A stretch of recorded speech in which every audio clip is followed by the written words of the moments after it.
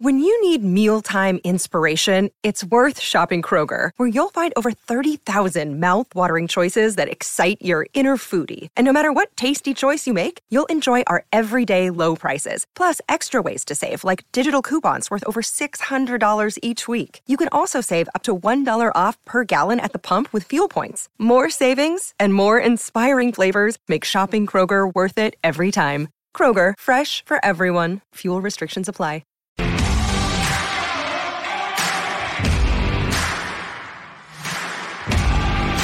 You're listening to Garibaldi Red, a Nottingham Forest podcast brought to you by Nottinghamshire Live.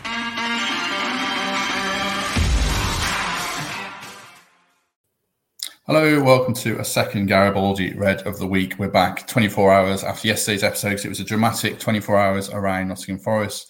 Further news around Steve Cooper's future, and then later reporting about Dane Murphy and recruitment staff potentially leaving the City Ground. Eventually, nothing happened, but it does leave a cloud of uncertainty over the club. So we're going to discuss that with Darren Fletcher. Fletch, you were at the King Power on Monday. You were at Anfield yesterday. You're looking very fresh. How are you feeling? I'm okay. Stamford Bridge tonight. Bearing up in the circumstances. Yeah, I was. I went as a fan on Monday night, and I was in the away end. And before we get into anything negative or unsavoury or whatever, I have to say, the performance of the Forest supporters on Monday night was astonishing. I don't get the chance to travel away from home very often due to work commitments, but the atmosphere was unbelievable. And when they burst into song in the second half at 3-0 down and sang constantly for what felt like an hour to try and get behind the team was unbelievable. And it was special, and it kind of shows that connection between the city and the team and the fans and the players and the manager and what have you. And I didn't think there were many clubs in the Premier League in the circumstances that Forest are in right now that would have done it. And the other thing that kind of popped into my mind while I was there, you always kind of listen with a journalistic ear, with a reporter's ear. And I didn't hear in my earshot, so I can't say, bearing in mind there were thousands there that I heard what everybody was saying, but I didn't hear any dissenting voices towards the manager. Yes, I heard some criticism of certain individuals and the overall team performance on the night.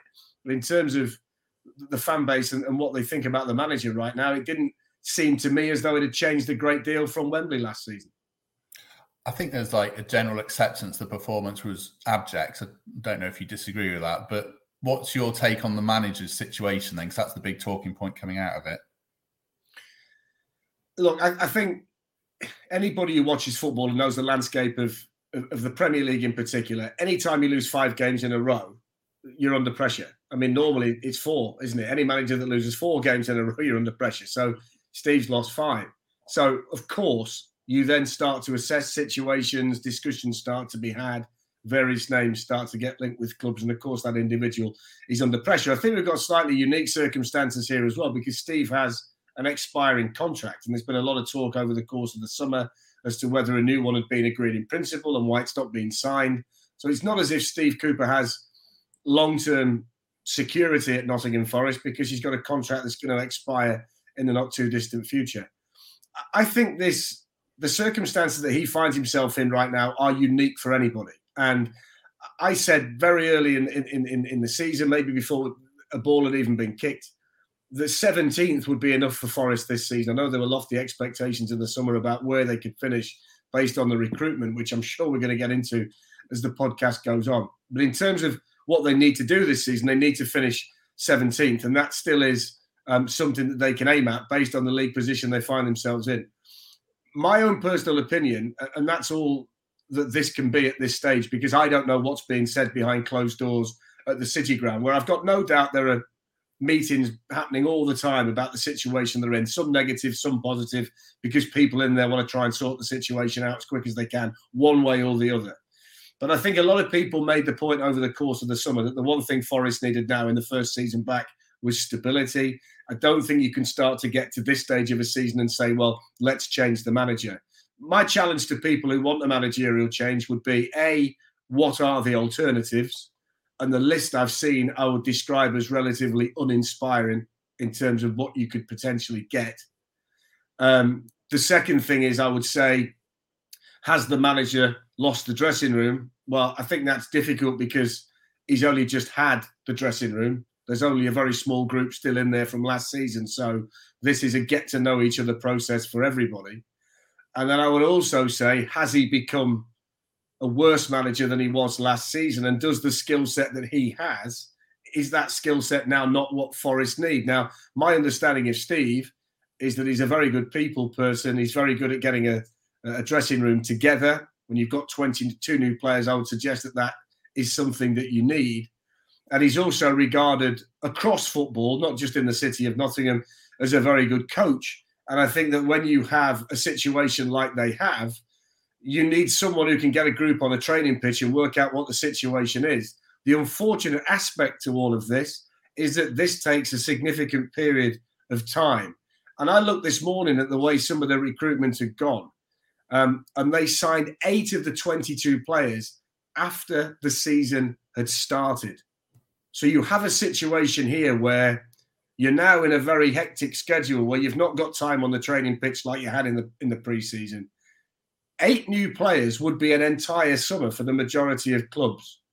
This is 8 out of 22 who came after they'd started against Newcastle. So that just magnifies the problem. It just exacerbates the issue.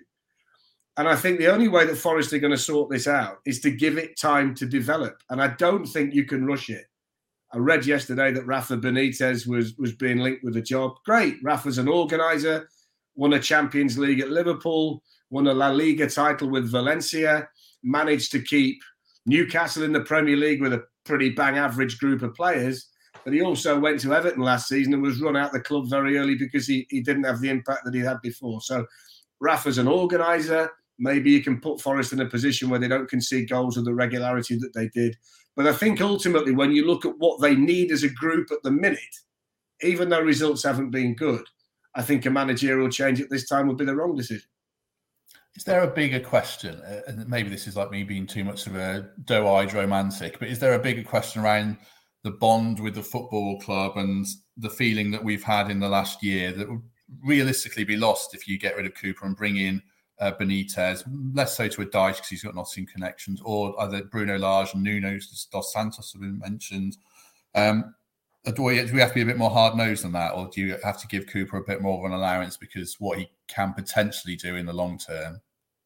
Look, I think that when somebody's a nice guy, and Steve Cooper is a genuinely nice guy, he always gets cut a little bit more slack from people that have been in contact with him. And the vast majority of Forest fans have been in contact with him because he's a very accessible person and he'll always stop and speak to supporters and all that kind of thing. So you have more sympathy with a man in a situation like that. But this is the cold, hard reality of Premier League football. So things like that have to be forgotten about to a large extent. But what I would say is that Steve only got that connection because he won games. If Steve would have come in last season and Forest would have finished 6th bottom, the football was up and down, he wouldn't have had the relationship that he has with the supporters now. The entire club and the city, the fan base, the players, the manager, all got carried along on that magic carpet ride, and it led to a very special relationship. But I think that does count for a lot. I think this is the most connected that I've known the city and the fan base with the club for quite some time. And I think that shouldn't be underestimated. You go back to the days of Brian Clough, and not everybody can remember that. And I might be an old stager, so I can. But there was a real connection between manager, between City. Everybody knew who the manager was. It was his club. And it did count for a lot. And I think sometimes you can underestimate the relationship between manager, club and City. And if you are looking to try and end that relationship too quickly, you can sometimes then spend the next decade or two trying to get it back again.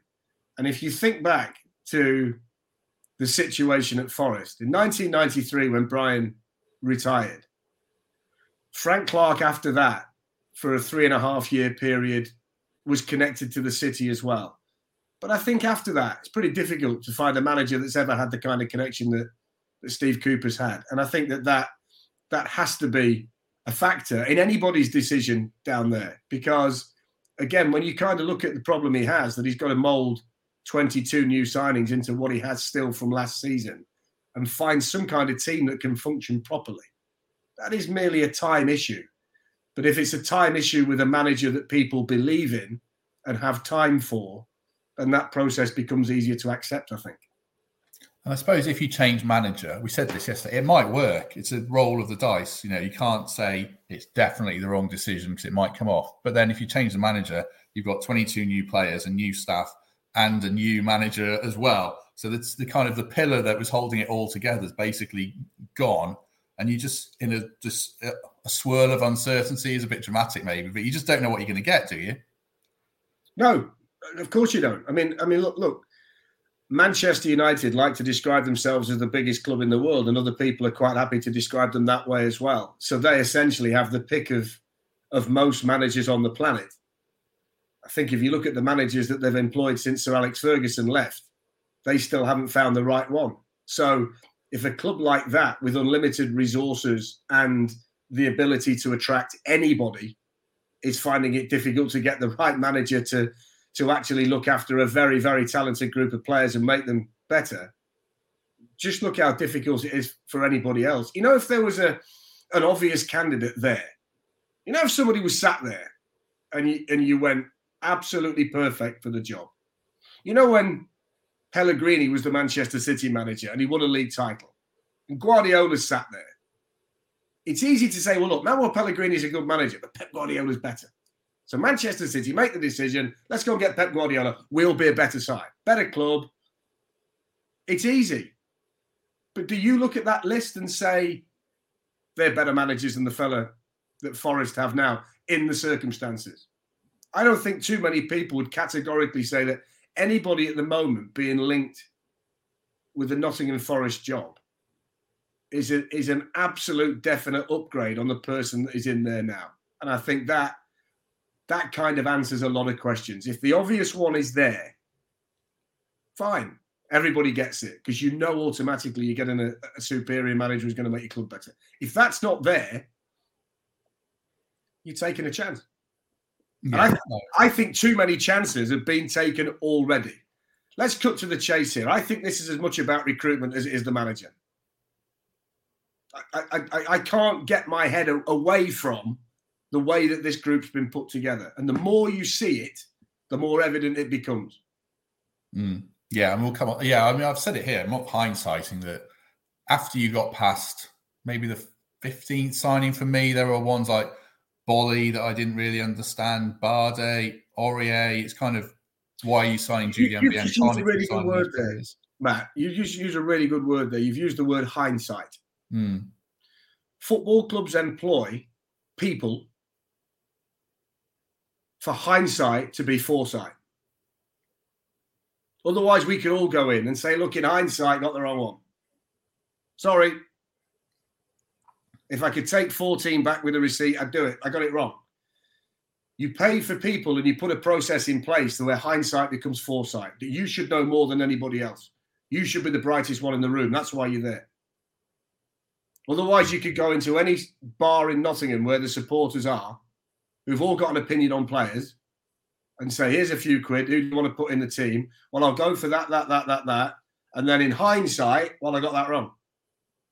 You have a recruitment team to get the decisions right.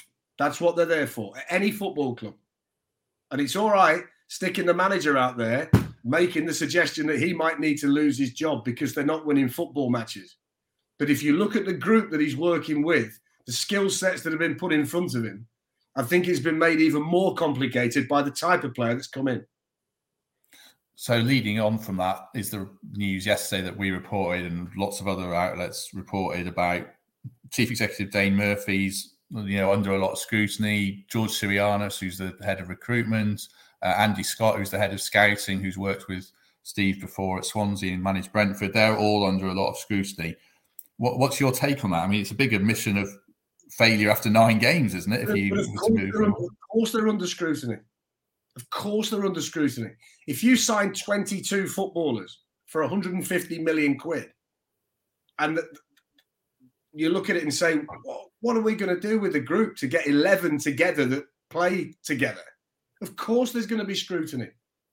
I haven't got an opinion whether any of the men that you've just spoken about should lose their job, should stay at the club. I don't know them.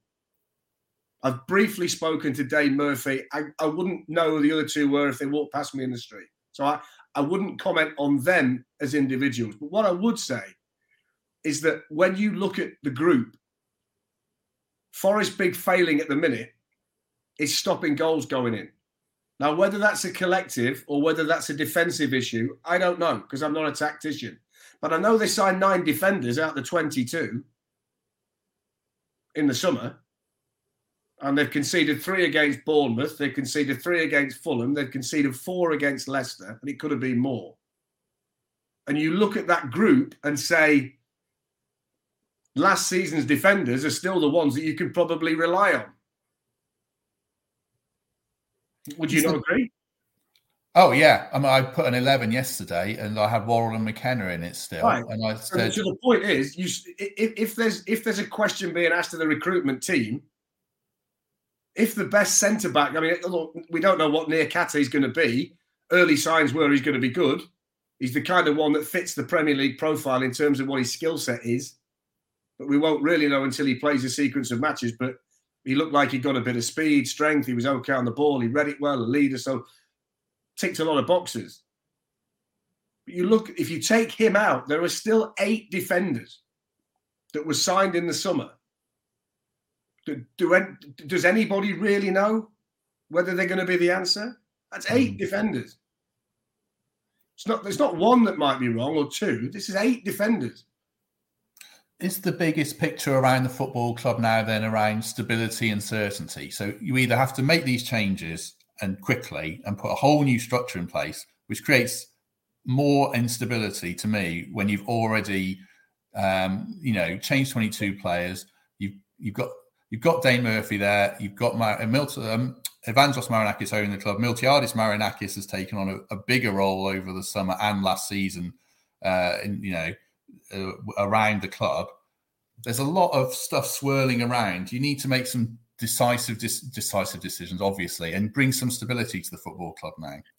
What I'd say, Matt, is that we only get to see a window into a football club. We're not there Monday to Friday to know what the process is. There'll be processes within that football club, and only they know, ownership, senior management, whether the processes are being carried out properly, whether they're successful, whether they believe that by following that process it will ultimately make them successful. We only get to see the product on a Saturday afternoon for 90 minutes. It's like walking into a restaurant. The only opinion you have is that the food tastes nice, but you don't know what the kitchen looks like behind the scenes because you don't get to go in. Very similar at a football club. We all pay the money and we go in and we get to see a little 90-minute showcase of what they do. But we don't know what the process is like behind the scenes. So in terms of the way that group operate, I don't know whether people should be sacked or whether it's working right. What I would say is that from an ownership standpoint, I think it's quite refreshing that the owner is actually looking globally at the problem. That he's not just saying, well, let's just sack a manager, bring somebody else in, and then we'll take it from there. He's saying, based on what we heard yesterday, I need to look at the whole process here as to why we're in this situation. Could we have spent the money better? Are the recruitment team coming up with the right answers? Is that in step with what the manager wants? Is the manager happy with what he has? Can the manager then coach the players that we give him properly? It's not quite root and branch, but it's quite refreshing that they're taking an overall view rather than just going into one room and saying, look, Steve Cooper, you've lost some games, off you go, let's put somebody else in. They are actually taking a look at it overall to see what they could have done better, what they've done right, what they've done wrong, which I think is quite refreshing, don't you? It's just the timing, isn't it? Like you're 9 games in and you've spent 150 million quid and now you're having to not root and branch, as you say, but you're digging into it is root and branch, really, digging into all the major structures of the club, and you're 9 games into the Premier League and you're bottom of the league. You're not adrift. There's plenty of time to turn it around, but the timing of all this is far from ideal, isn't it? Yeah, I mean, the timing's terrible, but I made the point right at the top of the conversation. 8 of the players were signed after they played against Newcastle. Mm. So the timing of it has been generated by the way the club have gone about it. Mm. So that's a difference with football as you well. make your own problem. you made the point earlier, you go into the restaurant and you don't care about your food, or you care about your food, you don't care how it was prepared or the process behind it. It's a bit different. I didn't say you don't care. I said you don't get to see it. There's a difference between not caring and not getting to see it. You don't get to see it, do you? You can't say, I'll have that steak, but let me go and see the kitchen first. You've been told it's a nice restaurant. You expect the food to taste good. And if it does, you don't question it, is the point I'm making. If Forest was sat now with 10 points, nobody externally would be questioning what the processes are at the club. But ownership might, is the point I'm making. Ownership might be looking, even if they got 10 points instead of 4, and saying, but did we get it right? Is that individual doing the right thing? Or is that process helping? That's the way it works in reality for any successful business. But we only get to see the 90-minute window. That's how do they get? It's only being highlighted now because they can't win. How do they get back to winning? I mean, we're not going to. We don't see the training. We don't know everything. You just asked me how they get back to winning. If I knew that, yeah, I'd tell somebody that I've got no idea. No idea how they get back to winning. But what I do know is that they're not going to play against Aston Villa on Monday night and look an awful lot different to what they looked like last week until the manager works out what he's going to get from the group. The problem he's got, you can set everything up in training all week. Football clubs do. Small-sided games, big-sided games. Work on the plan. Put it all together. If you know players and you know them, and he knew the group last year, he got to know that group over the season. So he knew the ones that he could rely on. He knew the skill sets that they had. And he could put a tactical plan in place. And he would know in general what everybody was going to give him. So he'd know the levels he could go to in terms of, I need you to do this. But he wouldn't say to a player that he knows, I need you to do something that I know you can't do. Now, they've got all these players at the moment, and he's trying to get to know them on the training pitch. But one thing you can never replicate is when the pressure comes in a Premier League match, how do they react? That's when you find out who you can rely on and who you can't. Now, that means you've got to take a few bumps along the way. You've got to lose a few games while you work that out. Unless you're very lucky and land on it day one. My concern for them at the moment, and this is my own personal view again, is that I think the performance that they gave against Tottenham would have been good enough to beat Leicester on Monday. And I think the performance levels in general have dropped, which probably is a confidence thing because they're losing matches. But, I mean, look, go back to the recruitment. Look at the midfield. If you go through the midfielders that Steve has to pick, I would challenge that most of them, if not all of them, are different to the other. So, Oral Mangala is different to Lewis O'Brien. Lewis O'Brien is different to Oral Mangala and Czech Kouyaté. Remo Freuler is different to all of them. Ryan Yates is different to all of them. So if you take one out, if you want to play Remo Freuler for argument's sake, and there's been a lot of discussion about whether he should be in the side. Yeah? Yeah. Right. Remo Freuler plays a certain way. Played a certain way for Atalanta, plays a certain way for Switzerland. So the team need to play the way that Remo Freuler wants to play, really. Or he's got to be able to adapt to what you're doing. But if that's not his strength, you've got a problem. If you play Czech Kouyaté in there, the team have got to play in a different way again because he's different to Remo Freuler. If you put Lewis O'Brien in, he's different to them. So my thing is, when you look at teams' recruitment policies, they often identify certain types. So they would say, let's say if you're recruiting for an Antonio Conte team, you know the skill set that an Antonio Conte player needs to have. So the Spurs recruitment team would go away and try and sign players that fit the mould so that when he takes one out, he puts one in. So if Højbjerg comes out of Tottenham, Bissouma goes in and the team doesn't change. Because Bissouma's skill set is very similar to Højbjerg or Bentancur. Would you say, I'm asking you, would you say that that's the case here?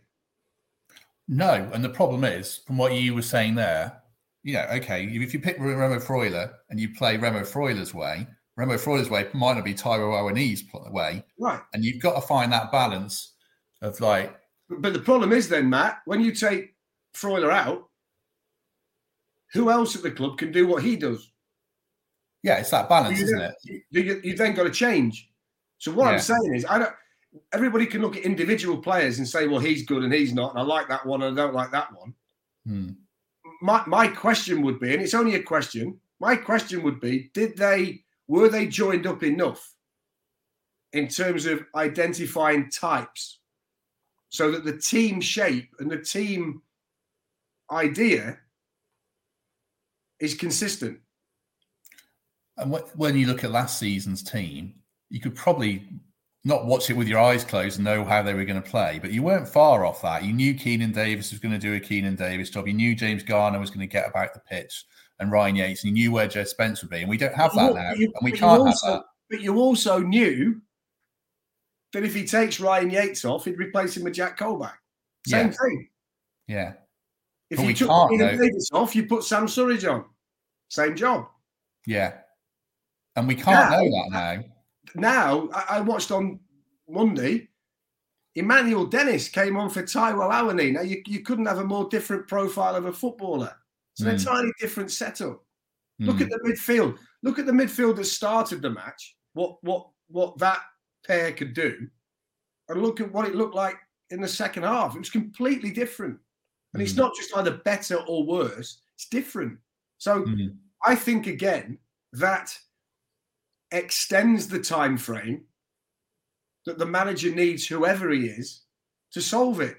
If you've got five midfielders who are all relatively similar, you're just looking for the best one for your group. But if you've got five that are different, you've got to work out how that functions best within the group in general, haven't you? So if you were to go to Villa and you play Sam Surridge, Brennan Johnson, Ryan Yates, Joe Worrell, Scott McKenna, Steve Cook, and have that back three, I mean, that's an admission of a failure recruitment. But Cooper would know what he's going to get from those players. But then similarly, he wouldn't be any further along the road to knowing how to get the best out of all these other players they brought in. So it's a real catch-22. The problem there is, though, he'd know exactly what he's going to get from the players, but does he think that group at Premier League level would be right, would be good enough? Does he know? We're still asking the same questions. Yeah, he's not going to come out and say that publicly, is he? No. But what I would say is, if you add to that the group that you've just spoken about, the players that were there last season that were maybe the difference makers, then it's a different story. Look, I just think this is a time thing, and I think the way they've gone about it means it's going to take longer than anybody thought. It's just the way of it. But let's not get back from the remit at the start of the season was stay up. They've still got a fair chance of staying up, and people have got to remember what they say in August. You've got to carry on into October, and then November, and then December. Football's great at having one opinion one week and then changing it the next because you stick your finger out the window and go with which way the wind's blowing. 17th is what they need to do. And everybody that looked at this logically said, you're not going to see the best Forest for a few months. Then by process of elimination, you're probably not going to see the best of Forest until after the World Cup. And after the World Cup, there's still 22 matches, I think, of the Premier League season to go. 66 points. Now, I know that as each week passes, the chances of staying up diminish because you need to get points from fewer matches. But this was always likely to be the case. And I think that people got carried away by the recruitment and thought top 10. I heard some people saying they were going to push for the Europa League. I mean, it was absolute madness. Madness. This is the most difficult league in the world. Leicester City have just put 4 past Forest, having lost 6 on the bounce. But look at the players they've got in the team. Look how Maddison played on Monday. My challenge to the Forest group would be, who's going to be James Maddison? Who's going to walk out there against Aston Villa and say, this is my game? I'm going to dominate on this pitch. I'm going to be the one tonight that's going to be the difference for us. I didn't see that on Monday. I saw some timid performances. I thought they passed it backwards and square far too much. You do that in the Premier League, you can't get out. You've only got a long ball. Somebody's got to go and grab that and think, look, I'm better than this. I'm a better player than this. Jesse Lingard's got to be better. Morgan Gibbs-White's got to be better. Taiwo Awoniyi has to score when he's 1v1 at 0-0. It's all right saying, well, you've got to. This is the Premier League. You don't get 4 chances to score. You get 1. And I would challenge a lot of people. They'd lost 6 on the spin. If Forest go 1-0 up at Leicester, how do they respond? Do they then go and rattle 4 in? I'm not sure. Because they were mentally fragile going in also. What would the crowd have been like if they'd have gone 1-0 down? But you don't take the chance. And by not taking the chance, you cause a problem for yourself. And I think, too, when you go back to recruitment, Matt, they've got one number 9, really. Seems pretty obvious that they don't feel that Sam Surridge is a player that they want to start in the Premier League. So you're down to Taiwo Awoniyi, and that's it. And there was the mad scramble on deadline day to try and get Michy Batshuayi, who was available all summer. Available all summer. The next day goes somewhere else. He was available all summer. No way he was going to play for Chelsea. He'll play for Chelsea for 3 years. Batshuayi could have come in at any stage. Yes, I have to hold my hands up on Batshuayi and say I didn't want him, but now with hindsight... Whether anybody wants him or not, they've only got one number 9. Signed 22 players, they've got one number 9. If you don't play him, you're playing a combination of Gibbs, White, Johnson and Lingard in a rotating 3 that's difficult.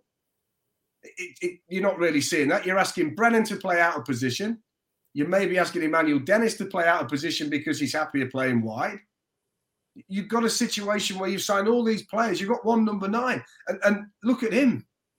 Scored a couple of goals with a very short distance. But that's a player that scored goals in the Bundesliga but needs refining.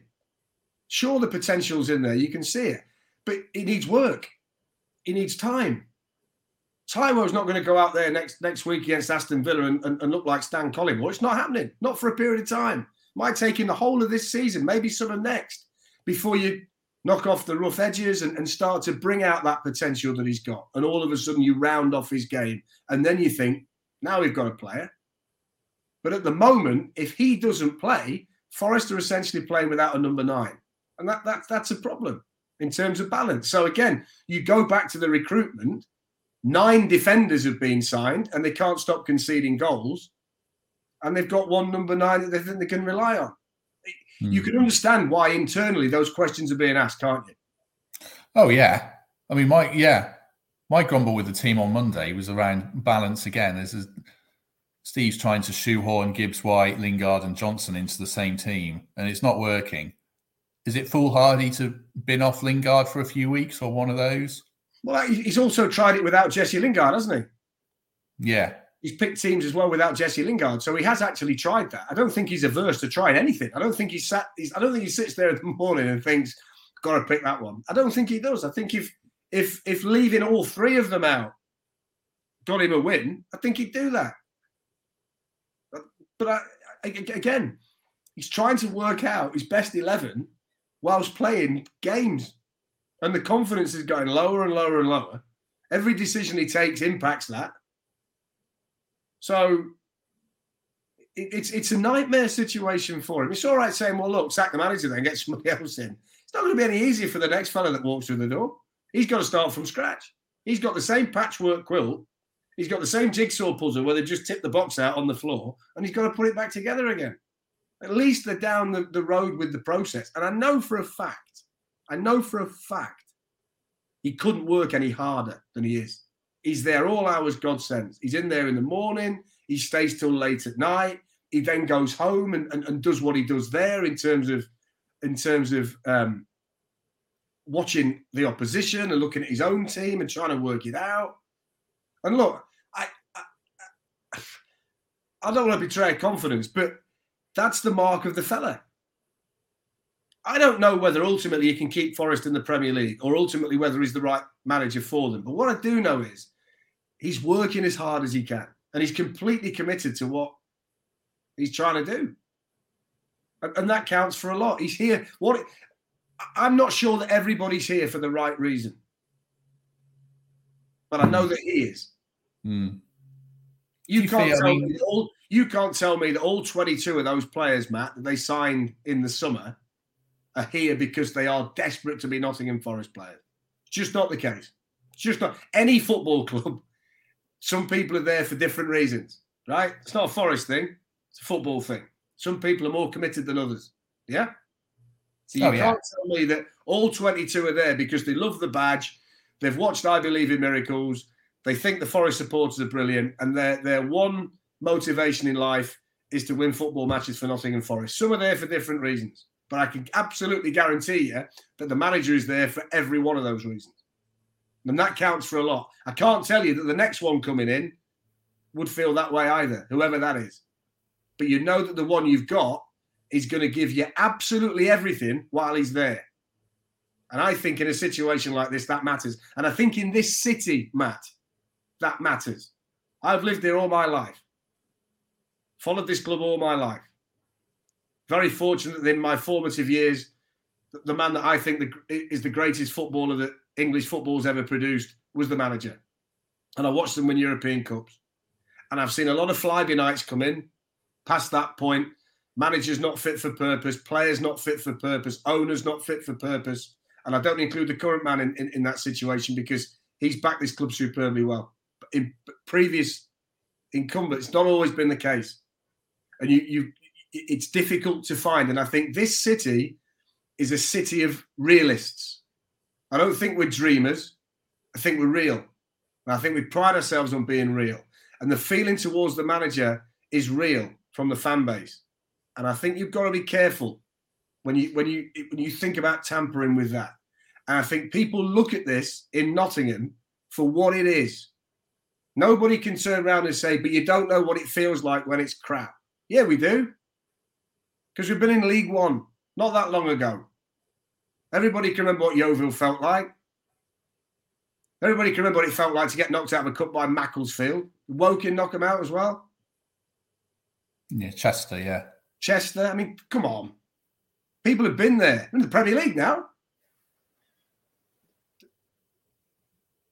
Come on. I mean, people get it for what it is. The vast majority of Forest fans get it for what it is. And the commitment he has and the job that he's done, in the eyes of the Forest supporters, means a lot.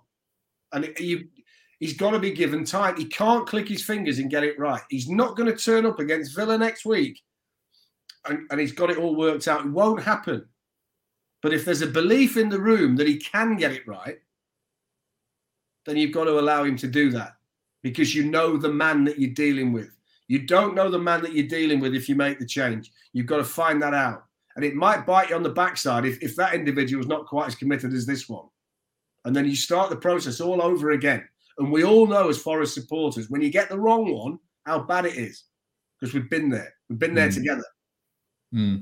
Yeah, you'd be asking the new managers to do what Steve Cooper did 12 months ago, and you can't keep doing that. It is a big concern of mine. And the other point I'd like to make... Listen, let's not forget the days of Gary Megson and people like that. I mean, come on.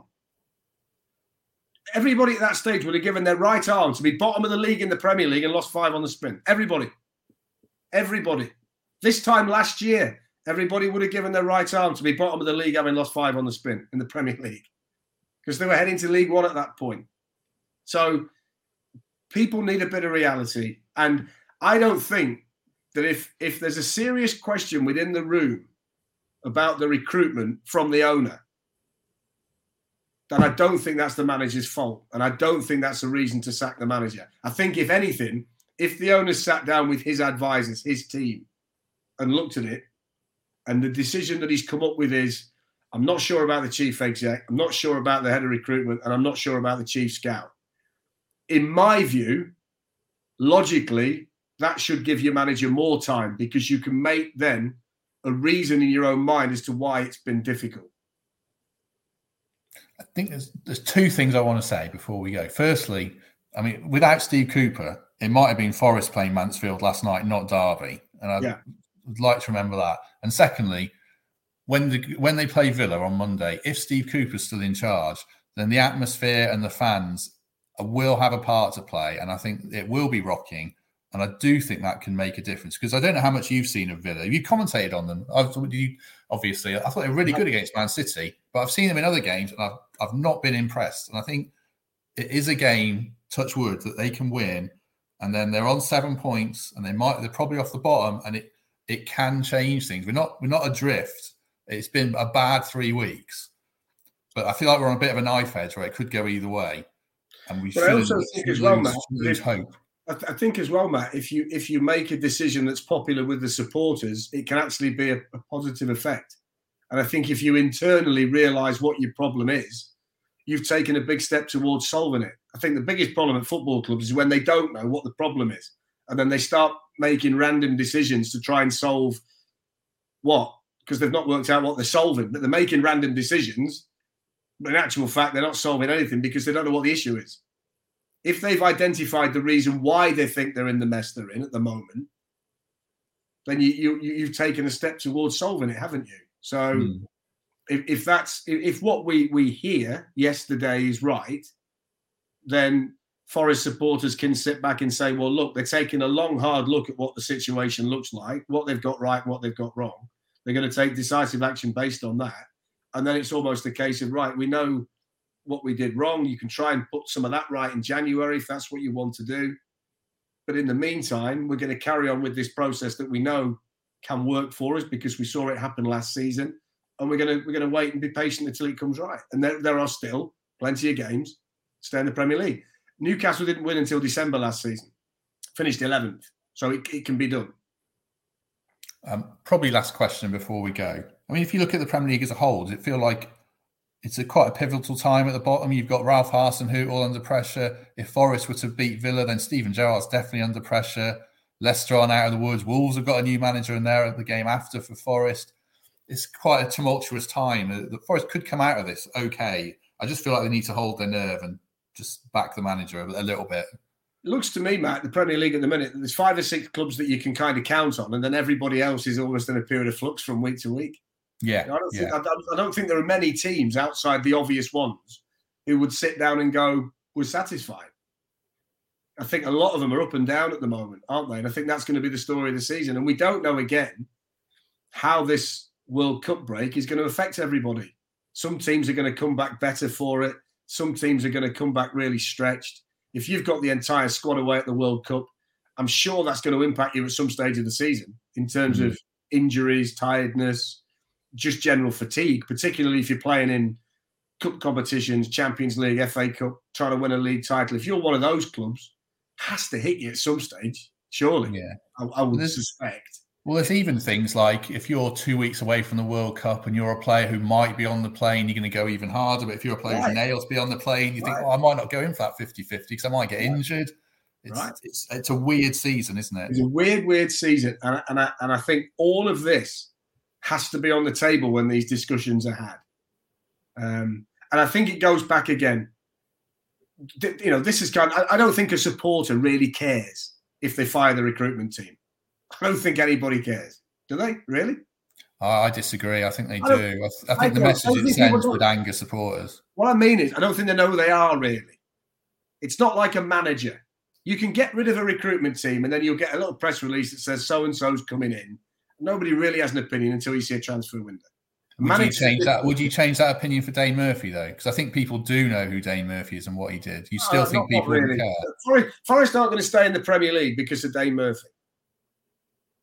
Forest are going to stay in the Premier League because of Steve Cooper and the players. Simple.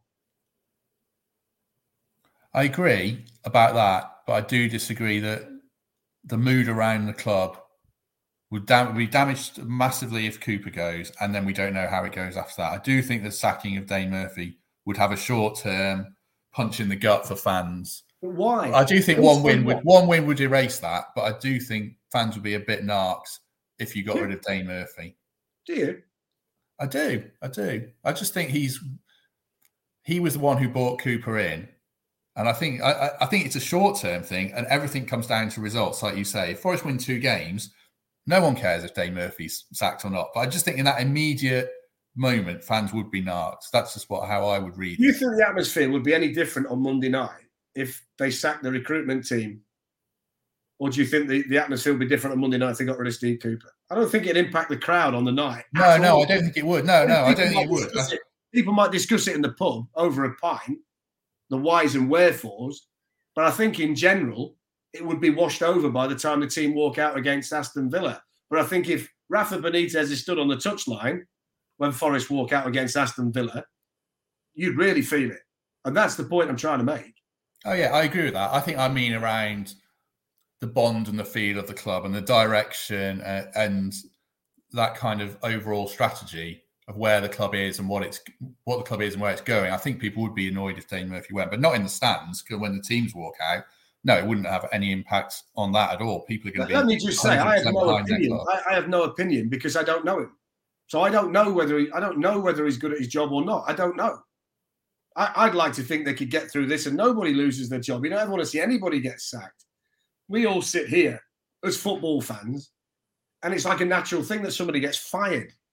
But if that's one of your mates at work, you don't want to see him get fired. You never want to see anybody get sacked. You'd like to think that they can work this out between them and come out the other side and be good. And this goes back to the entire thing about the manager situation, which is what everybody's talking about right now. And that is, unless he's become a worse manager than he was at the start of the season and when he was stood there holding the trophy up at Wembley, why would you get rid of him? Because the entire skill set that he has is the skill set that you're going to be looking for when you replace him. What I would say, though, and he'd be the first to tell you this, it can only carry on for so long. There is a cut-off point in this sport where any owner would say, I've got to do something different. Because everybody says the right thing before you kick a ball. Oh, well, let's get through the whole season. The right thing to do is that if we get relegated, Steve takes charge of the first game in the Championship, we come straight back. I still think a lot of fans believe that and would like to see that. But I think that changes for an owner at certain stages, particularly one that's put as much of his own money into the football club as Evangelos Marinakis has. He can never be criticised for backing the team. And people need to remember as well that when they were a Championship club, the amount of money that he put in on a monthly basis to keep the whole thing going can never be forgotten about either, because heaven knows where the club would be now had it not have been for that commitment, which is a big commitment. It's all right looking at somebody and saying, well, he's got stacks of cash. Why wouldn't he want to bankroll Forest? Well, have a look at it yourself. There's your bank account, and every week you've got to give X amount of pounds to something that you don't think is being run the right way. At some stage, you're going to go, hang on a second. Let's just sit. I mean, that's just life. That's just life. But I don't think Steve's become a worse manager. I've still got confidence that he can put it right. I think the right thing for them to do, in my opinion, is to roll with it and let him have the time he needs to work it out. And I think by doing that, by sitting him down and saying to him, look, we're going to stick with you. We're behind you. It's your team. We know you're the right person for it. You'll get another 20% out of a bloke that's given you 120% already in a mad way. You'll get even more out of him. So, and by the way, people talk about this togetherness in the changing room and all that. You can put a line through that in a minute because they don't know anybody. Nobody knows anybody. They're all getting to know each other. So the fact they've got any kind of spirit at the minute is testament to the manager, the staff and the players that they've been able to do that with so many new faces in there, because that's not a given. A lot of dressing rooms in football are not that together, but it still works somehow. But this group are together. Speak to the players, time for each other. So that bit's gone well. It's just a case of working it out. They've got to work out what the right team is, what the right 11 is, what changes he makes then to impact that 11, who's a square peg in a round hole, what the round pegs in the round holes are. And once they work that out, you can look at the squad and say, there's probably enough talent there to be okay. I agree. I was reading the comments about my Dane Murphy comment. Very 50-50 reaction. I was thinking about it while you were talking. Actually, if I was a fan walking to the City ground when I used to go regularly, before I was in journalism, I probably wouldn't have cared. No. I wouldn't have cared about Dane Murphy or Mark Arthur. If I said to you, tell me the last 5 chief execs of the club. Dane, Vrensos, Mark Arthur. Can't tell you. Yeah, no, it's true. That's what I'm saying. I think I'm in a media bubble, aren't I? You know the point I'm making, though, Matt? Fans have a personal connection to the players and the manager. And then everybody else is peripheral to a large extent, aren't they? And I get the point that because Dane takes the credit for being the guy that appointed Steve, that matters, because that was a big decision, huge decision.